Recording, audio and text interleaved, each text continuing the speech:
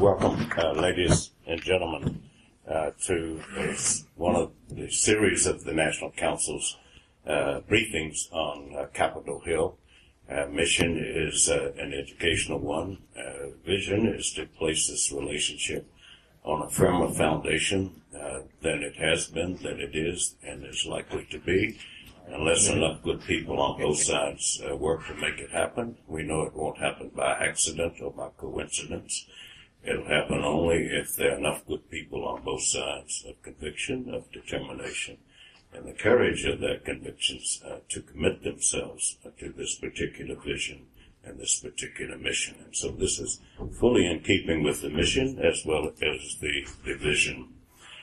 Fewer countries in the world, not just among the Arab countries, the Middle East, and the Islamic world, are as poorly known or misunderstood as is Qatar. 20 years ago, some who are here in the audience, Ambassador Session, for example, Ambassador Cook, Ambassador Theros, can remember that when diplomats were going to the region and they got a call from Washington to come back quickly, the one country they always counseled was Qatar, without exception. It was the one that seemed to be the most marginal, the least important, the most expendable. And that was the case for years throughout the 1970s. Also, people used to make jokes about the empty quarter and the empty Qatar there. And then others were not certain whether Qatar was animal, vegetable, or mineral. Fortunately, all of those images of this small but outsized country that packs a global wallop, like Liechtenstein in its own way, or Switzerland in another way, is increasingly a household word, including the city. The new city center development, a mixed commercial residential project, it's visionary in the heart of the nation's capital, has some $650 million investment by Qatar, by far more than any other country. In terms of the victims of the disaster in Katrina, no Arab country contributed more in terms of charity and humanitarian and emergency relief assistance than Qatar, and no country did it in quite the same way. It did not go through the municipality of New Orleans. It did not go through the governor of Louisiana, where perhaps administrative fees would have been skimmed off the top. It went directly, mubashir, to the recipients themselves. And Qatar had done the same thing in the disaster of Beirut during the month-long Israeli bombing of Lebanon in July of 2006.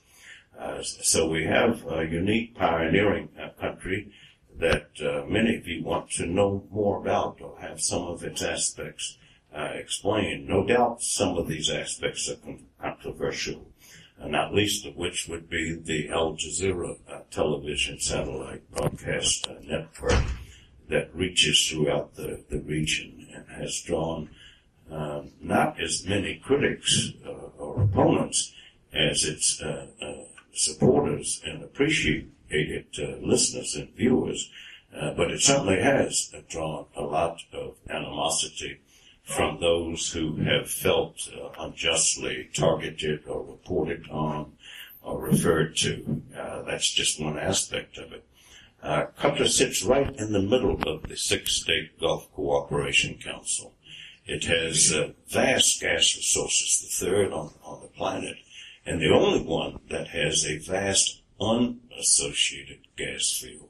As most people know, you don't have to be an engineer to know this, that most petroleum that's produced is produced alongside gas. And in the past, it used to be flared at the wellhead, hence these orange bursts that one would see from the sky, which rendered the gas unusable to industrial or commercial use. Not Qatar, not Kuwait, not Abu Dhabi, not Saudi Arabia anymore. And so the future, near-term, mid-term, long-term of the increasing industrialization of the six GCC countries would be strategically well served through Qatar's strategic geographic position and in its economic as well as its geological and hydrocarbon fuels wherewithal. Now, our ambassador, who will be a resource person for us to increase our knowledge and understanding and enhance our information and insight about this country, is His Excellency Mohammed Jahan Al-Kuwari. This is his 31st year of being a diplomat. That's almost a generation, if a generation is measured in terms of 33 years. He attended Portland State University on a scholarship and obtained his degree in political science. He's most recently been, for 10 years, Qatar's ambassador to France. And for old-timers, people are aware that France had a privileged, a special relationship with Qatar. The atmosphere was always receptive in France. The moment was always propitious in France for a close, intimate, strategic working partnership between Paris and Doha. There's that aspect of it as well. Qatar is in a difficult situation now in terms of how it's perceived, how it's understood, and how it's misunderstood. But we have the ambassador who was awarded France's Legion of Honor, France's highest award for excellence. He was accredited to Spain and Portugal, as well as the Holy See and Switzerland during his tenure in France. Please join me in welcoming His Excellency Ambassador Al-Kuwari.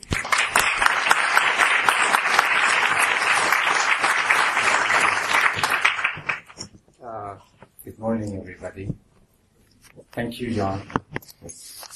Old friend. I have known him for almost now 31 years, when the first time I came to Washington. And I am very happy to see a lot of friends here also that I worked with them. Really, everybody talk about Qatar wasn't known, and Qatar was geographically small size, and which we had met. We know that Qatar is small geographically, but we know our limit, geographical limit, but we do not know our limit for contribution for humanity. And this is the most important thing for Qatar. Thank you, John, for making me work the last week 3 times. Since this is the third event with you, I am so glad and really appreciate working with your council. I would like to say just my thanks to the National Council and U.S.-Arab Relations for the invitation to speak with you today.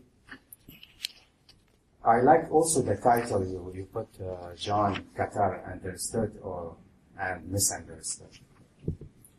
We live in an age where information is ubiquitous, instant, and accessible.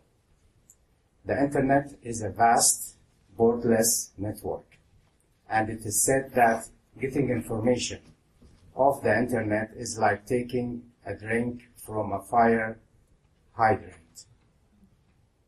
And as Carl Sagan said, all the books in the world contain no more information than is broadcast as video in a single large American city in a single year. We have so many contemporary vehicles for communication and free speech, but it does not preclude the potential for mispresentation and misunderstandings. Not all information is of equal value. There are 2 types of understanding: contrived and uninformed. If there are those who misunderstand Qatar deliberately, then it is a position of or policy with motive not to understand. We seek to correct contrived misunderstandings and hope that those who deliberately misunderstand are open to dialogue. But if it is an uninformed misunderstanding, then in general, Qatar is an open society, appreciative of scrutiny and ready to inform.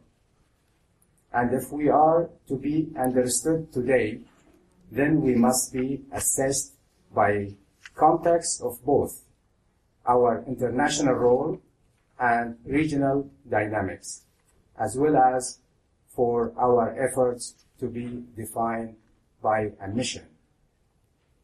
Qatar, despite its small geographical size and limited population, have been able to, like what John explained, mobilize its enormous liquefied natural gas resources towards the development of physical and institutional infrastructure. The continual investment in the improvement of education and reinvestment into a diversified, self-sustaining economy. All this we do not only for our citizens and residents, but for the promotion of sustainable development within our Arab national constituency. To this end, we share the same ideals that the United States has enshrined in its foundational narrative of the human rights, freedom and of expression, equal opportunities, and the democratic process. Our projects and initiatives are geared towards the empowerment of women, youth development, poverty alleviation, and institution building in the global south. Our humanitarian and relief efforts amount to around 7% of the annual budget of the state of Qatar, nearly $1 billion in a government and non-government aid. In order to encourage a society that embraces modernism, we have invited to Doha the world's most famous Western and Oriental symphonic orchestras. Built a museum for a contemporary art, held the Doha Tribeca Film Festival, and convene a wide array of conferences, seminars, and dialogue regarding critical global challenges. And next conference will be Doha Forum in May 12th. We believe that strong, credible higher education institutions are able to forge ties between countries and cultures, overcome entrenched stereotypes and misperceptions, and inculcate each new generation with progressive democratic values. Pursuant of that belief, we have built an education city that brings together branches of leading American university. We have 6 big American universities like Georgetown and Texas University and Cornell and others, that each not only Qatari students reach Qatari students, but the greater Middle East region. In regards to independent media, Al Jazeera has remained since its inception in 1969. I'm sorry, I'm mixing French a little bit, but a credible force behind free expression. It has provided a broad audience with what it is motto, the view and the other point of view. Give opposition groups a platform to express their views regardless of government pressure, and has emerged as a brand that is universally recognizable. In terms of relation with our regional neighbors, our 2003 Constitution established mediation as a cornerstone to its foreign policy, and we have had a fair share of opportunities to mediate in Yemen, Darfur, as well as Eritrea and Djibouti. In fact, as a member of a number of regional and international organizations for the promotion of economic and transitional cooperation in the Middle East, for example, we are a member of GCC, the Arab League, and the United Nations. We view foreign policy as a tool to resolve ethnic, tribal, and sectarian differences. Along that line, Qatar has hosted several reconciliations meetings between Palestinians, brought together Syrian opposition forces in late 2012 in order to better coordinate their resistance against the Assad regime, and intervene in an 18-month deadlock between political parties in Lebanon. Politically stable in a turbulent regime, the role we play is vital for the United States and the West, because Qatar is the door to countries and political parties that would be otherwise inaccessible. Lastly, we have built a strong and productive U.S.-Qatar economic relationship, and we have chosen to make the United States a hub for our economic investments. Under the National Vision 2030, we intend to follow a framework for knowledge-based economy, diversifying our economy so that non-hydrocarbon sectors will account for no more than half of Qatar's GDP by the end of 2015. In lieu of hosting the 2022 FIFA World Cup, we intend to spend up to $200 billion on infrastructure that will have long-term benefits for both Qatar and our American partners. Among these new projects, we have the construction of a new Hamad International Airport, the expansion of Qatar Airways and Qatar Rail, the new Doha Port, the state-of-art science and technology park, education city, a new investment in ICT infrastructure, and finally, the expansion of the healthcare sector.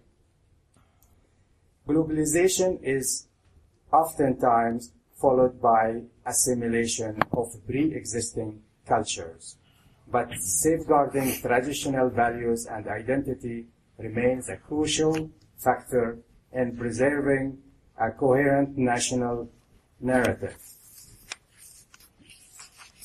It is a privilege to be able to present Qatar here for you so that we may have a sound mutual understanding of our two nations, and I hope that we maintain this relation going forward. And thank you for being here.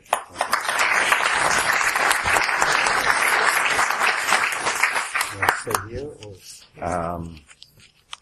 Sure. That's good. We should have left on your chairs, the seats thereof, 3x5 cards, for you to write a question, not a statement, and for the question to be rhetorical, not declaratory, and a question that begins with how cannot be answered yes or no, so that gives you a little clue if you were wondering how to phrase your question. Some of these questions will be controversial, as is the nature of the reality. We are ready to understand. All right. So Patrick Manzino will join me here because there are more questions than for which we have time.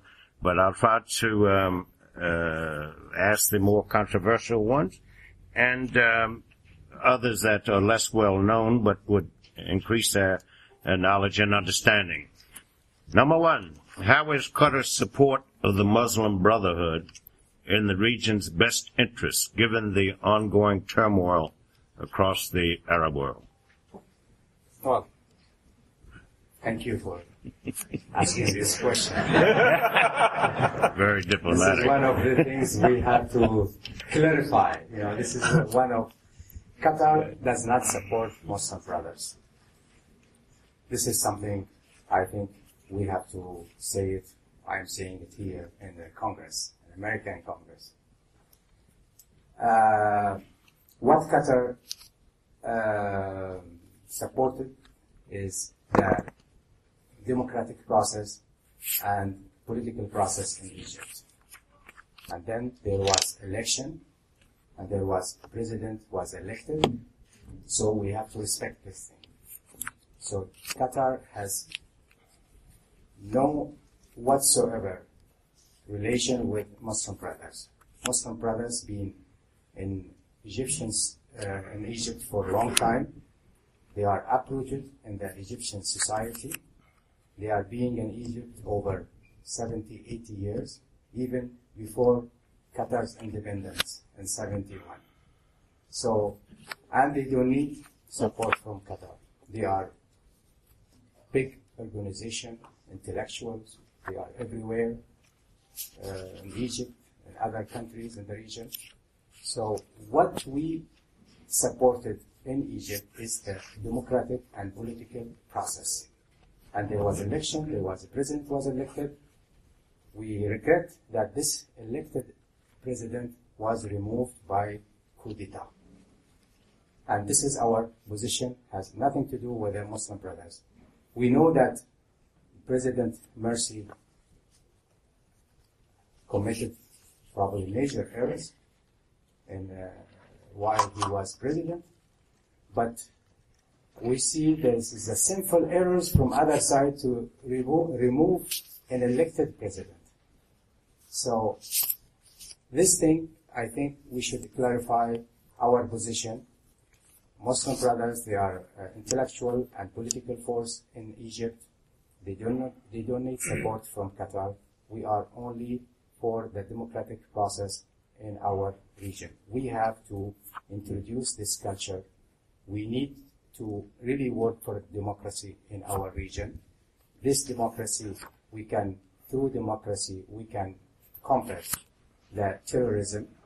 We can fight against these fundamentalists. If we do not respect the democratic process, then we have a problem in our region. So this is our position toward Muslim Brothers. Okay. Related to that, Egypt had two revolutions and coups, while Qatar had peaceful transfer of power without elections. Why does Qatar support democracy in other countries without applying it to itself? First of all, we don't say that we are a democratic country. Not yet. Because we are in the region, which is a lot of evolution, democratic evolution in our region. We are trying to take some steps toward democracy. We have a constitution, which is giving women rights to be to vote, to be elected. We have expression, freedom of expression in our country. We have free press.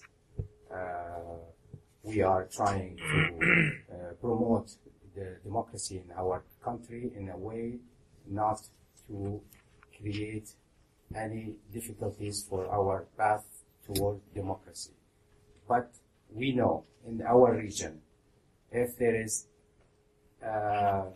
democracy, we are a small country, like what we mentioned in the beginning of our. We need this stability. Through democracy, we can have a lot of stabilities in our region. And Qatar is taking a lot of steps toward democracy. We don't have any problem discussing any issue in Qatar. This is something very important. We are making everybody in Qatar is sharing the decision we've been taking in our country. And I think these kind of steps are necessary comparing of what's going on in our region. All right. How can you explain the image of Qatar being portrayed as against secularism or liberalism in Egypt, as represented, comparatively speaking, by the coup, if you want to call it that, led by General Sisi, and the widespread, pervasive repression of the leadership of the Muslim Brothers and hundreds of its supporters and members? Well, we believe in Qatar that we have to be open to everybody, liberal, secular, moderate, Muslims. I think we have to speak to everybody. As long as all these political forces are believing on political and democratic process, I think Qatar is open to speak with anybody. And we have to realize that any Islamic movement that they accept certain principle of democracy, like election and sit with the liberal, with the woman role, and respect the minority in our region. So all these criteria, I think we can work together, we can promote our region together, but Qatar is open to everybody, to the seculars, to the liberal, to the most moderate Islamic movement. So we cannot really mix all these, the extremists with the moderates together. I think we have to build up a wall between extremism and moderation. And this is the future of our region. How would you explain the long-standing criticism of Qatar since the onset of Al Jazeera, that it is free almost without limits to discuss issues controversial and timely and relevant regarding other countries, other governments, their policies and positions, actions and attitudes, but seldom or to a very small degree do the same with regard to Qatar's own policies, positions, actions and attitude towards issues of consequence. I think, to be fair enough, we have to go and check all these programs in Al Jazeera. You will find there are some criticism of Qatar. They are talking about Qatar foreign policy. When it is important and necessary, Qatar is a small country. They are not sometimes a lot of things to talk about it, like what's going on in Egypt or in Syria or in other big Arab countries. But as you remember, the Qatar, they was criticized in Al Jazeera that they have good relation with the United States, they have connection with Israel, they are inviting a lot of religious leaders for like Jewish, Christian to meet in Qatar. So everybody is talking about this in Al Jazeera, and we have to let Al Jazeera be free and to choose any subject they want. They want Qatar, want to discuss any issue, any things about Qatar, they are free. We have no difficulties, we have no problems with anybody criticizing Qatar. Because sometimes criticizing Qatar for us, it is positive. We learn something. We introduce some reforms in our country when we see that somebody is criticizing, and then we look, is it true or not? Should we change this or not? So criticizing Qatar, for us, it is not sensitive. It is, we appreciate anyone having anything about Qatar to say it freely in Al Jazeera. We have no problem about this. All right. In a little bit, there will be 4 or 5 questions about the domestic situation in Qatar, so I'm giving you a heads up. The next one has to do with Syria. What is the main Qatari goal in the Syrian crisis? What is Doha's strategy in it or towards it? And what do you envision for Qatar's role in the future of Syria, especially if the regime falls? First of all, as you know, we had good relation with Bashar al-Assad before the crisis in Syria and Daraa. We helped a lot.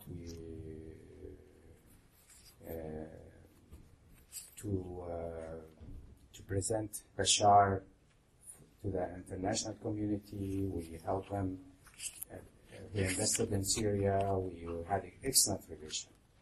So when the crisis started, we tried to help also in the beginning in Daraa. We told them, we have to work together. We have to look at this thing seriously.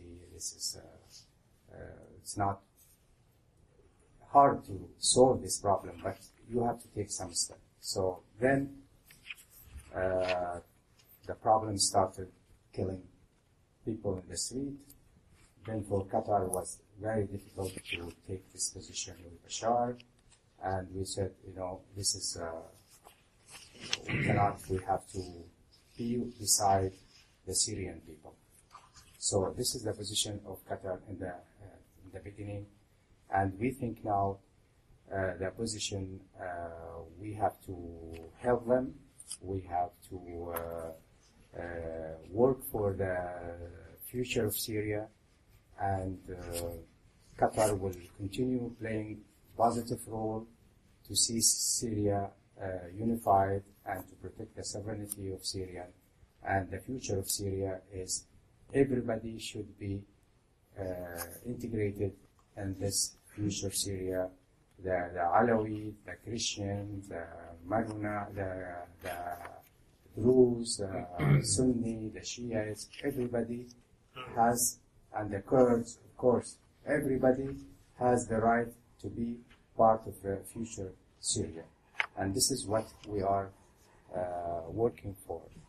And Qatar will continue helping Syrian people. I'll turn to my colleague, Patrick Mancino, the National Council's Executive Vice President and Director of Development. Thank you, Dr. Anthony. Thank you, Mr. Ambassador. For the sake of time here, I'm going to combine the question regarding Iran into one. How will Iran benefit from current GCC tensions? ? And on that, in the same spirit here, do you believe that Iran is turning a new page in its relations with the world, or, as this writer describes, are they just buying time? ? First of all, I don't think anybody in the region is benefiting from the tension in the region. Neither Iran nor the GCC countries. I think all of us, we have to work together. And hopefully that the latest development happen in the GCC country should be limited. And we have to think that anything happen to any of GCC countries, all the GCC countries will be affected. And Iran, I don't think they are looking for any tension in the region. They are our neighbors, and we're always looking for a good relation with Iran through dialogue. And I think we should continue. And we have to work together in our region because we went through a lot of wars. I think it's enough. We should sit together and talk to each other and let's have hope for the future.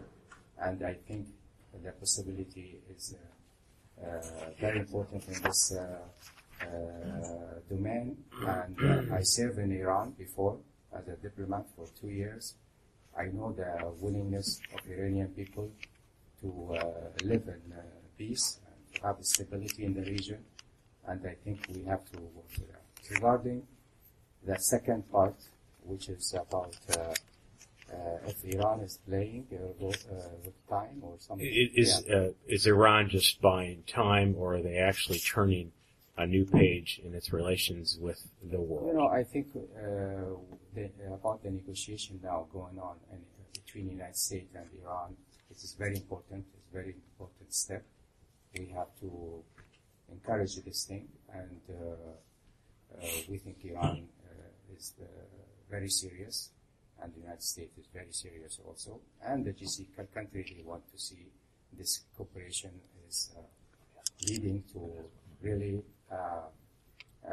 larger cooperation between us and the region. Thank you, Mr. Ambassador. Again, for the sake of time and trying to get to these questions, which are wonderful, I'm going to thread these three together. This one is from someone whose family lives in Gaza, and he says, Qatar has taken undue and unfair criticism for providing relief to my home in Gaza. Thank you, Mr. Ambassador, and the Emir and Sheikh Tamim. Do you see a change in that in the near future? So this is related to Gaza. Second question, how can the Palestinian refugee issue be resolved? And these are the easy questions. How long do we have before a two-state solution in Palestine and Israel becomes impossible?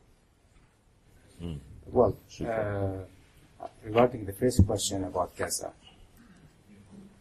we believe in Qatar that if we are going to work for the peace in the region, we have to prepare the ground. We have to have a very solid foundation for economic cooperation in the region. This is something very important. If we do not help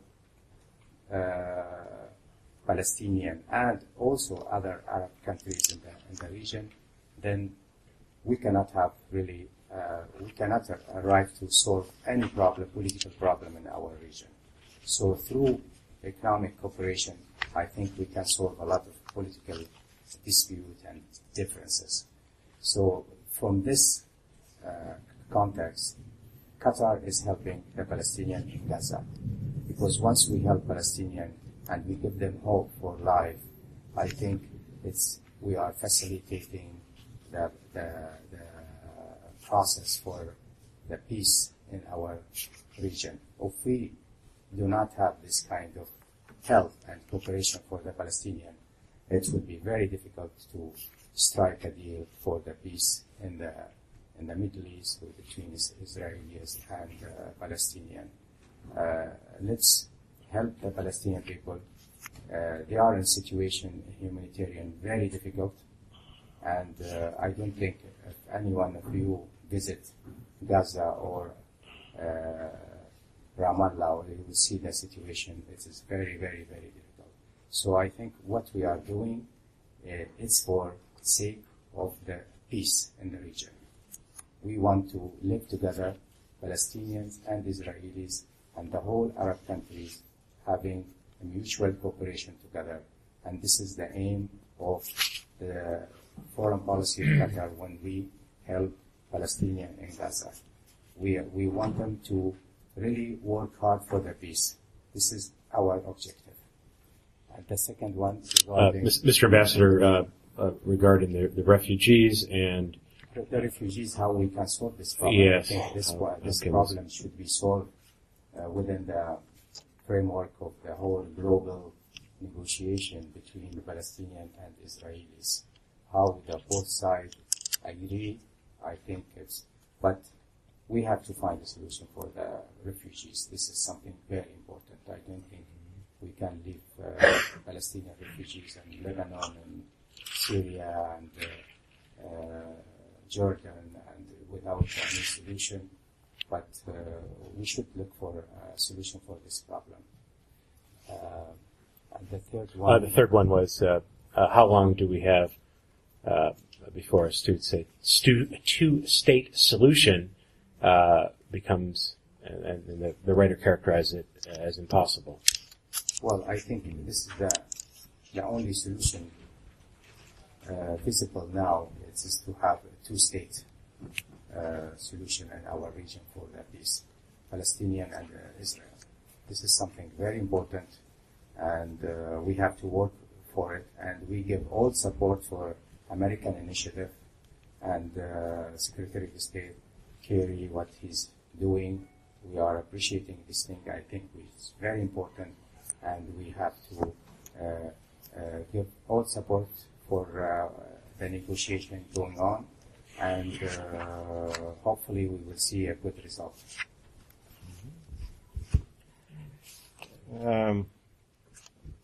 These are 5 questions that focus on the same incident, issues, and challenges, but stated a little differently and with a little different nuance in each.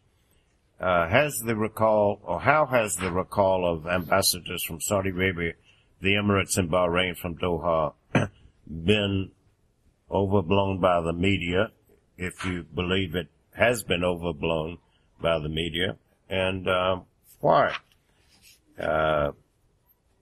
Related, how is Qatar working to restore its relations with Saudi Arabia, the Emirates, and Bahrain? Related again, is the current situation between Qatar and its Arab Gulf neighbors, Saudi Arabia, the Emirates, and Bahrain, removing ambassadors, indicative of a deep or superficial division within the GCC? And how can one tell? Next to the last, what is the reason that led to the tension between Saudi Arabia and the Emirates and Bahrain as well? And what is expected of Qatar in order to restore relations to that prior state?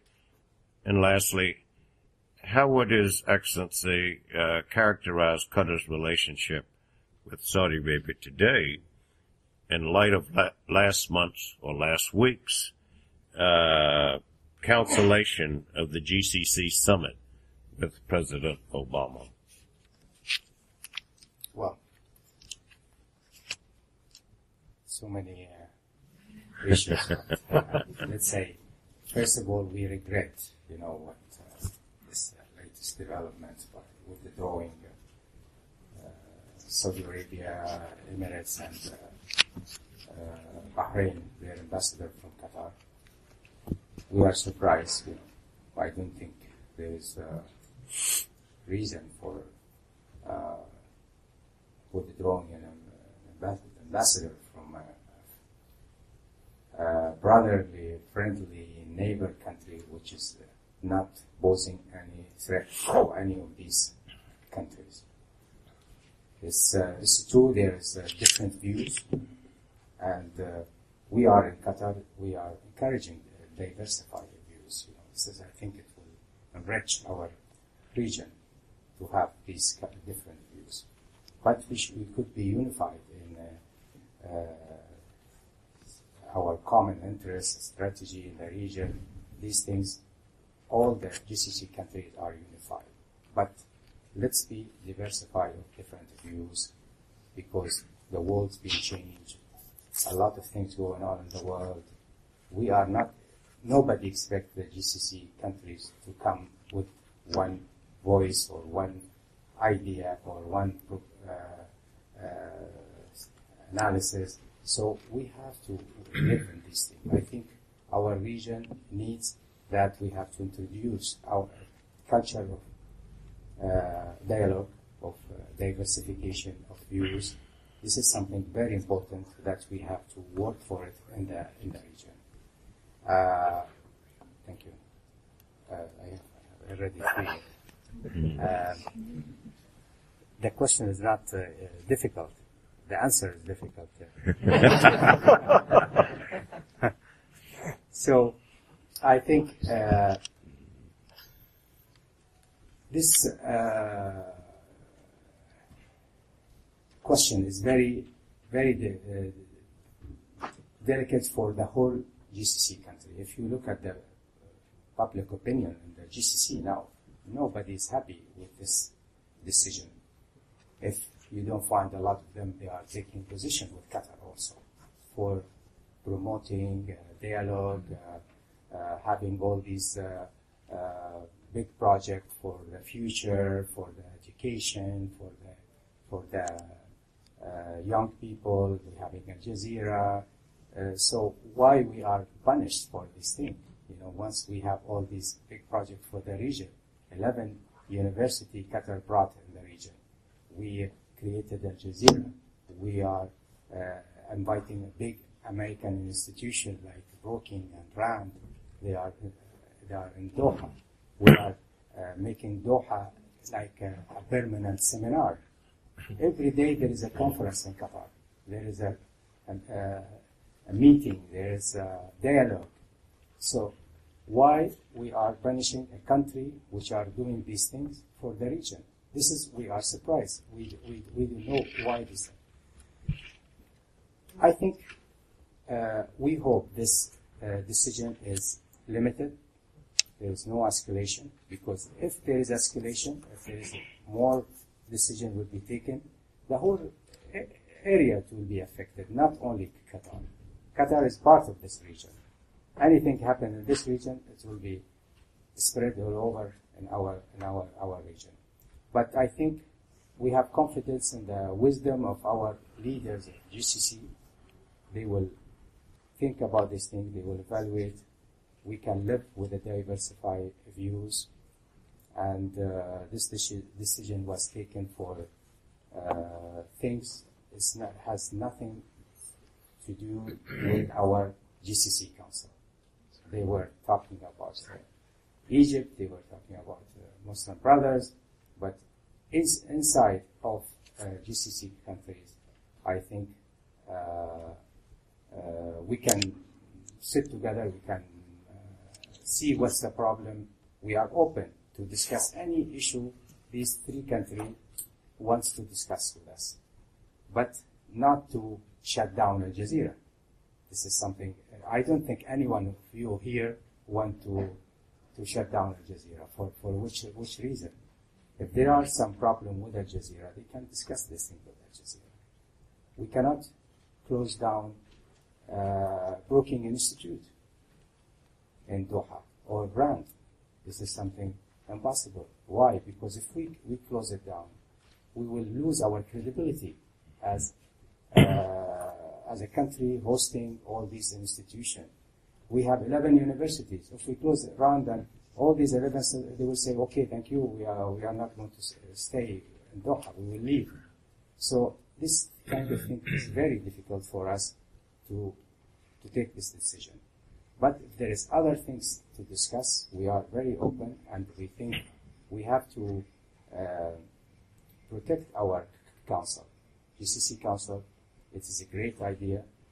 It's a great model in the Arab world, because the social fiber between us is more strong than other parts in the Arab world.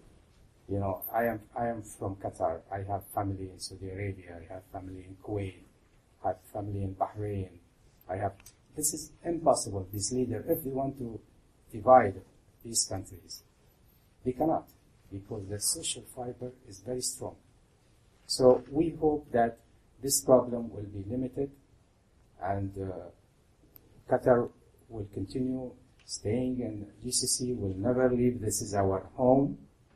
And Qatar did not reciprocate this decision by withdrawing their ambassador from this country. We said, hopefully this problem is limited.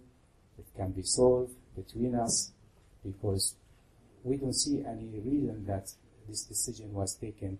This decision will be taken with a country that really posing a threat. You know, if any of students studying freshman political science will tell you that this decision should be taken against a country which have different views. That's something is not acceptable. So we hope that we can solve this problem between us. We hope that even our friends encourage everybody to accept diversification of views in the region. This is very important also. We are ready, we are open to solve any problem within GCC. Mr. Ambassador, your reference to Qatar being an ongoing daily seminar, holding one, is quite relevant in terms of the image, I believe, that reflects reality and one that you want to project. It's in keeping with what we often say, that we're all enrolled in a university from which there's no possible graduation, only on the best of days and incomplete. And you can see that some of the questions have to do with the region being laced at times with two kinds of oil, turmoil, and the other kind. Regarding the former, please describe your country's relationship with Egypt right now. Because when the Morsi government came to power, Qatar extended it a significant amount of financial support and assistance. And if recent reports are correct, the Sisi government has, if only symbolically, returned a portion of that financial gift as a measure of its displeasure with Qatar's previous support for the Morsi regime. Now, how is that rift or disagreement, misunderstanding, tension being addressed now, if not fully yet resolved?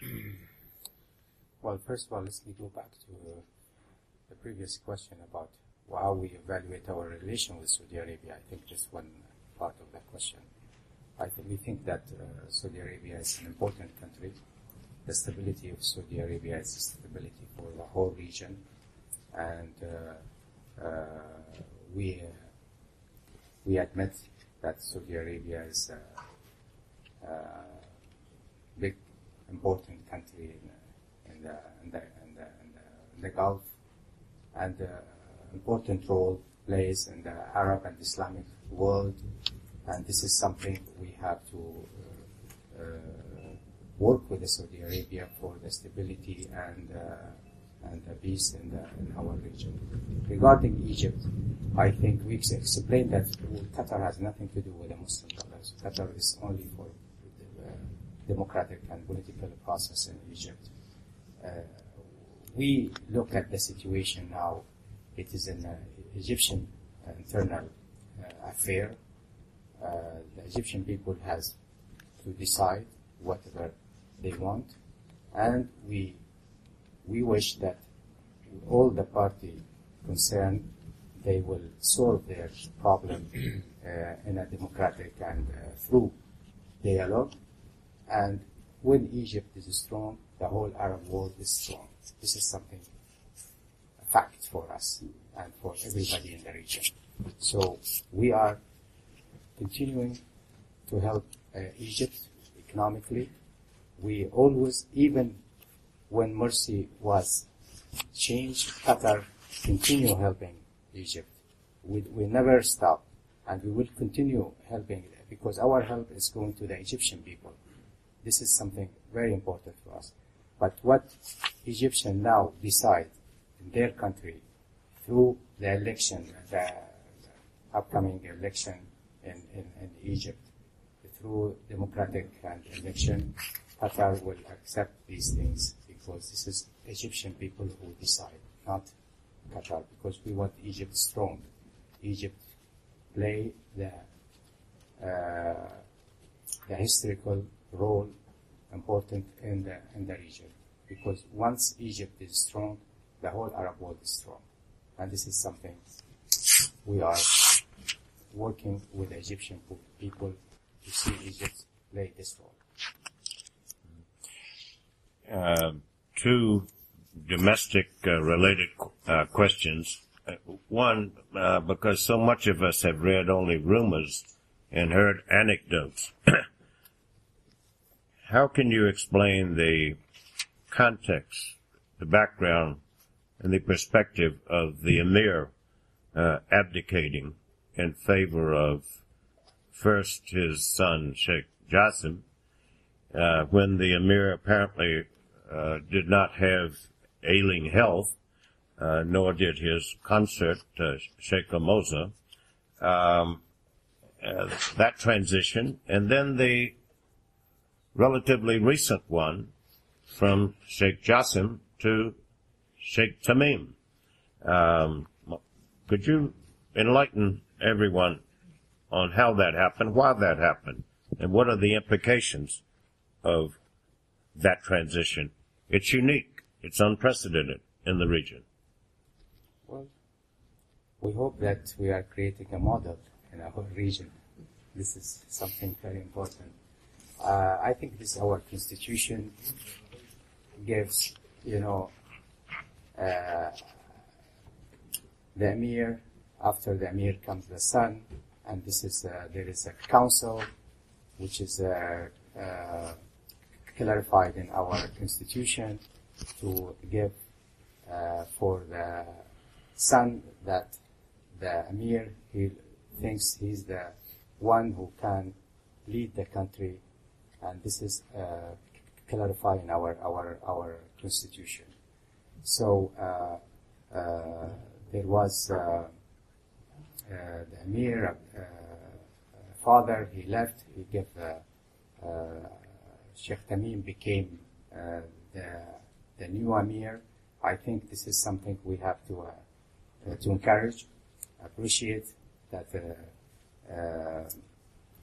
changing of power happen in a peaceful way, and for the interests of their country, for the interests of the region, and this kind of changes it is positive, and we want to see this as a model in our region. The next domestic question is reflective of people's fascination or obsession with current events. And in recent days, part of the narrative in the mainstream media has had to do with Qatar's hosting of the FIFA World Cup in 2022.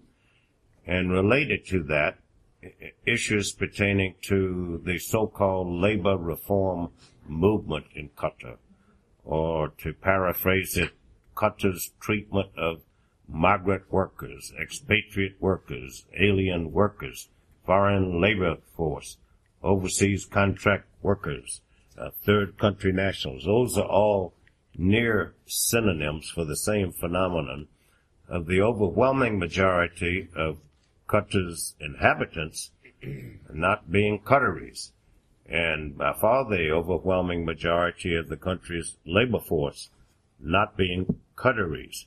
So the spotlight is now on Qatar, but it could as easily be on any of the other 6 GCC countries where something similar is part of the reality. Now the searchlight is on Qatar in terms of what is it going to do? What is it doing to satisfy or lessen the natural automatic criticism of the international media of Qatar's labor situation, and especially the treatment of foreign workers? They're being, and this is just quoting or paraphrasing the media, bound, tied, nearly serfs to their employers, as opposed to having greater freedom to move from one job to the next, or be supported by the government instead of by their employer. Well, first of all, let's clarify this point.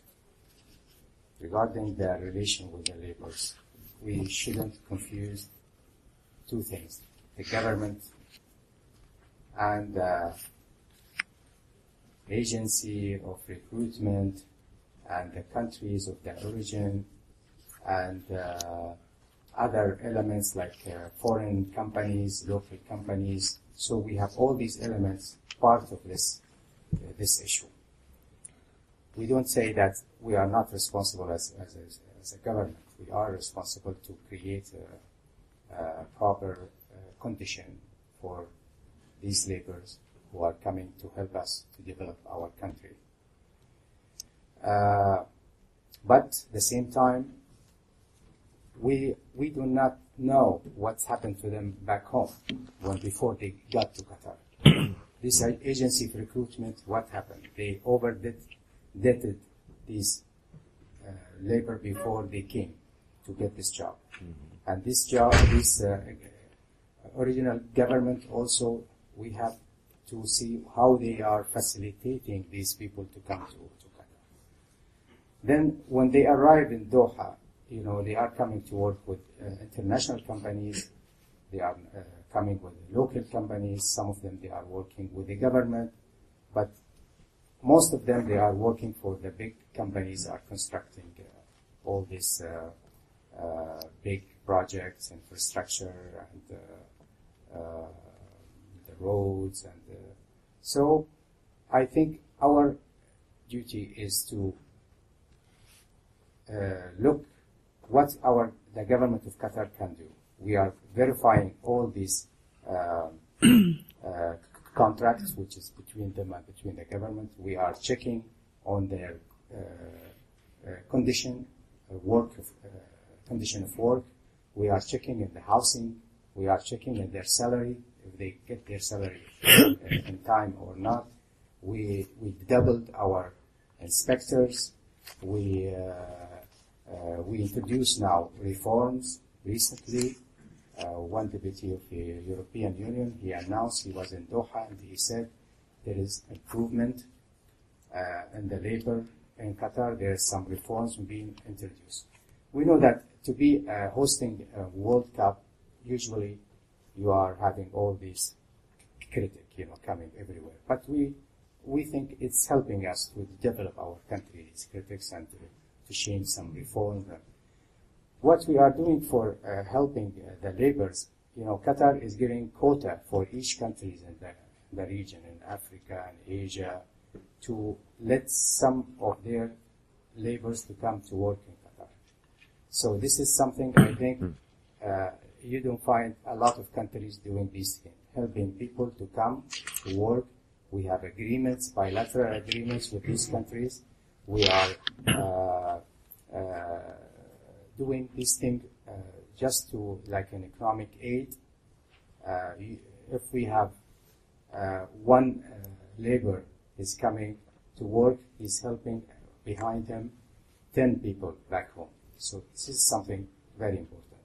And you know how much money being transferred every year from Qatar to this country through these labors? More than $13 billion going out from Qatar to help these families who are coming, their sons or their fathers coming to work in Qatar. So we have to look at this aspect. The other aspect for the condition of work, I think we can work together. We need also to work, coordinate with the companies, international companies, local companies, recruitment agency, and the government of these countries, the origin, who send their laborers to work in Qatar. So we announced a list of reforms recently that we are going to change a lot of condition of labor.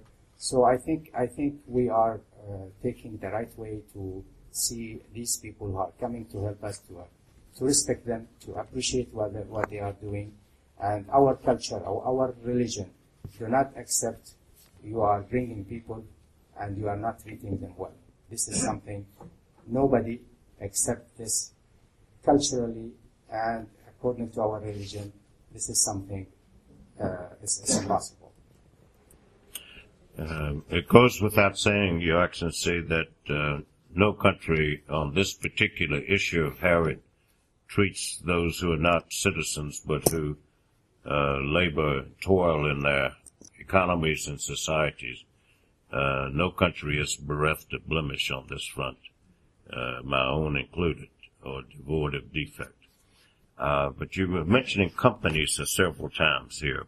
So if we can switch the focus a bit to the opportunities for which American private sector corporations are particularly well suited and how they're doing, especially given that America for nearly 40 years now has 3 pieces of legislation that no other country has that make it difficult for the American private sector to invest and work and have employees in another country, namely the anti-Arab boycott legislation, the Foreign Corrupt Practices Act, 1976. First one was 1975. And the amendment to the Tax Reform Act of 1978, which, from the point of view of foreign or expatriate American workers abroad, penalizes Americans for working abroad, where no other country in the world does that. And it gives France, Germany, Japan, China, Italy, Great Britain, Canada advantages that America cannot blame on others. This is a self-inflicted wound. So how is the United States doing in the private sector relationship with Qatar in terms of trade, investment, technology, cooperation, weight standards measurements, and joint commercial ventures? Well, I think the biggest partner for us in economic field is American companies. Like we have ExxonMobil, we have Occidental, we have other big companies, Boeing. So this I don't think there is any problem with American companies to come to invest in Qatar. We are respecting all the international standard and the contract, and I don't think there is any difficulties to really have American companies to work. We are trying to also to see everybody working in Qatar, Europeans, Americans, and other countries to come to work and invest in Qatar. And our rules, our incentive for investment is known to a lot of American companies. They are all the time, there is a big meeting in Doha, and we are trying here also in Washington in the United States to meet with everybody, to send a delegation. And with us here is Patrick Thieris. He's the Qatari U.S. Business Council. He's doing a lot to see this cooperation is getting stronger and stronger. And but we assure you that we are respecting the international standard in all economic cooperation, and American companies can come sometime and invest 100% in certain fields, certain areas like tourism, education, health. These areas are open to all American investment to invest 100%. So I think we are giving a lot of incentive for and then taxes and in giving facilities also for getting all what their big project for them in Doha. So I think they are more than welcome. I don't see any difficulties, any hurdles in front of American companies to come to invest in Qatar. It used to be a consensus in this city that $1 billion of extra American exports abroad translated into, the high figure was 12,000 American jobs. I don't think it's that great, but let's just say half that, 6,000 American jobs. And if the American primary jobs, and if American families are still an average of 4, you can see what we're talking about in terms of tens of thousands of jobs generated. And just in the last few days, a $23 billion contract was awarded to American firms having to do with the country's missile defense. And the ambassador was quite correct in calling attention to Ambassador Patrick Theros and the Qatar U.S. Business Council. Some of you who may be here out of curiosity are wondering what the business climate for opportunities to do commerce in Qatar might be. You might want to speak with Ambassador Theros. If you just raise your hand, Patrick, he's right here in the second row afterwards. And if there's someone here from the Qatar Foundation having to do with human resource development and educational exchange, that too would invite a dialogue. And I just wanted to add, would the representatives from Qatar Foundation International just stand and be recognized? Thank you for coming. And I know that there's somebody here from the White House. If she's still here, would you stand and be recognized? We are happy to have women. And they're all wonderful women that are doing just a great job. And I'd like to welcome our person from the White House here. Thank you for coming and joining us. Dr. Anthony, sorry. No, just a point on this. I don't think it's appreciated what Qatar has done in this educational field. I remember in the late 1990s when Her Highness Sheikh Moza came to the United States for around 6 weeks and went all around the United States looking for blue ribbon American universities that might wish to partner with Qatar. The story I'm told of her visit to Harvard to establish a branch in Qatar was reacted to negatively, but politely and diplomatically by saying, "Lady, we can't even establish a branch across town." So the idea of having one in Qatar is just a non-idea. Harvard grew to regret that and tried to make up for the loss by having something in Dubai in the United Arab Emirates. But I'm from Richmond, Virginia, and the first university to have that exchange was Virginia Commonwealth University. I went to night school there a long time ago. But I went to the inauguration of them all.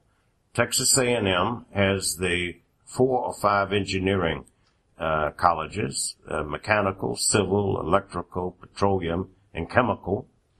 Carnegie Mellon has 2, information technology and business administration. And Northwestern, the most recent one, journalism and mass communications. And Cornell has the Weill School of Medicine. And Georgetown University has diplomacy and foreign relations, School of Foreign Service. And there's several others from Great Britain, as well as Australia and possibly China or France. I'm unaware of those. Now, what this has done has jumped over what used to be fashionable and the consensus of having one's child have a junior year abroad or semester abroad. We're talking about 4 years in these universities with the same admission standards, same graduation standards, same transcript standards as their home universities. There's no other place, not just in the Arab countries, the Middle East, the Islamic world like that. There's no other place on the planet that's done something like that. And it used to be fashionable to have a Fulbright fellowship or a Rhodes Scholarship. This has jumped over those as well in terms of the length and the breadth and the depth of the substance and the intensity and the extent of this cross-cultural international educational experience. It's not given the credit it's due. This is truly revolutionary in terms of what Qatar has done on the educational front.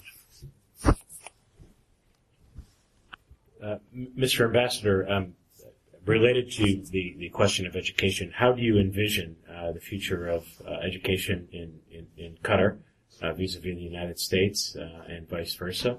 And many of our students have asked about the possibility of having a we know they do the Model United Nations in Doha, but they've lobbied us for a Model Arab League in Doha. So we hope that you could react to that also. First of all, education for Qatar is a big challenge because we see the future of Qatar is going to be through building a strong educational base in Doha. For this reason that we created Qatar Foundation and City of Education, which is hosting 11 international university, Americans, British, French, Canadian. So this university, they give chance. They created a lot of chances, a lot of opportunities for young people, not only in Qatar, in the whole region. All the students in our region and beyond our region. They came from Pakistan, from India, from Asia, from Africa to study in Qatar. I think through education, we are going to build up the future Qatar. This is our vision. And we think through education that we can fight against terrorism also. We can reduce tension in the region by having hope for young people to see that there is chance for them to work, to study, and to find a job. This is something important for us. And thanks to Qatar Foundation, they created a fund. It's called Celtic. This fund is giving scholarship, this fund for $100 million and open for all Arab students in the region with a good note, good performance to have scholarship and to go to study everywhere they want, in Europe, in America, in Arab countries. And after they graduated, they have job guarantee for these people who got this scholarship. So it's very important that what Qatar is doing in the region. Education for us, it is the future, and we are building our country through this big institution, big universities, and we are helping the region as a whole. We are investing a lot in education. The biggest investment in Qatar is in education. This is something very important for us. And bringing this to a close, I think one can say that whereas so many previously perceived Qatar as a gas station, not a country, it very much is on the map as a country worth greater in-depth study, and where many perceived it as a mountain of money, it's now additionally perceived, or more fairly and accurately perceived, as the heir of an extraordinarily rich Arab and Islamic culture. In the West, in the United States in particular, people refer to Americans and Westerners and North Americans being the heirs of the Judeo-Christian culture. This is true, but only two-thirds true. We in the West are the heirs of the Judeo-Christian Islamic culture, and far more recently of the Islamic culture, and more extensively of the Islamic culture than most Americans are even beginning to be aware of. And we're speaking of a region that's the crucible of culture for the Western world, the cradle of civilization for the Western world, the crossroads of three continents, Africa, Asia, and Europe, some days appearing like the traffic jam of the devout, and adjacent to, part and parcel of, what is no doubt the epicenter of prayer and pilgrimage, of faith and spiritual devotion for fully a quarter of humanity. We began this seminar with the focus on Qatar understood and Qatar misunderstood. Qatar, as a result of this, is less misunderstood and much better understood, thanks to His Excellency, the Ambassador. Thank you, sir.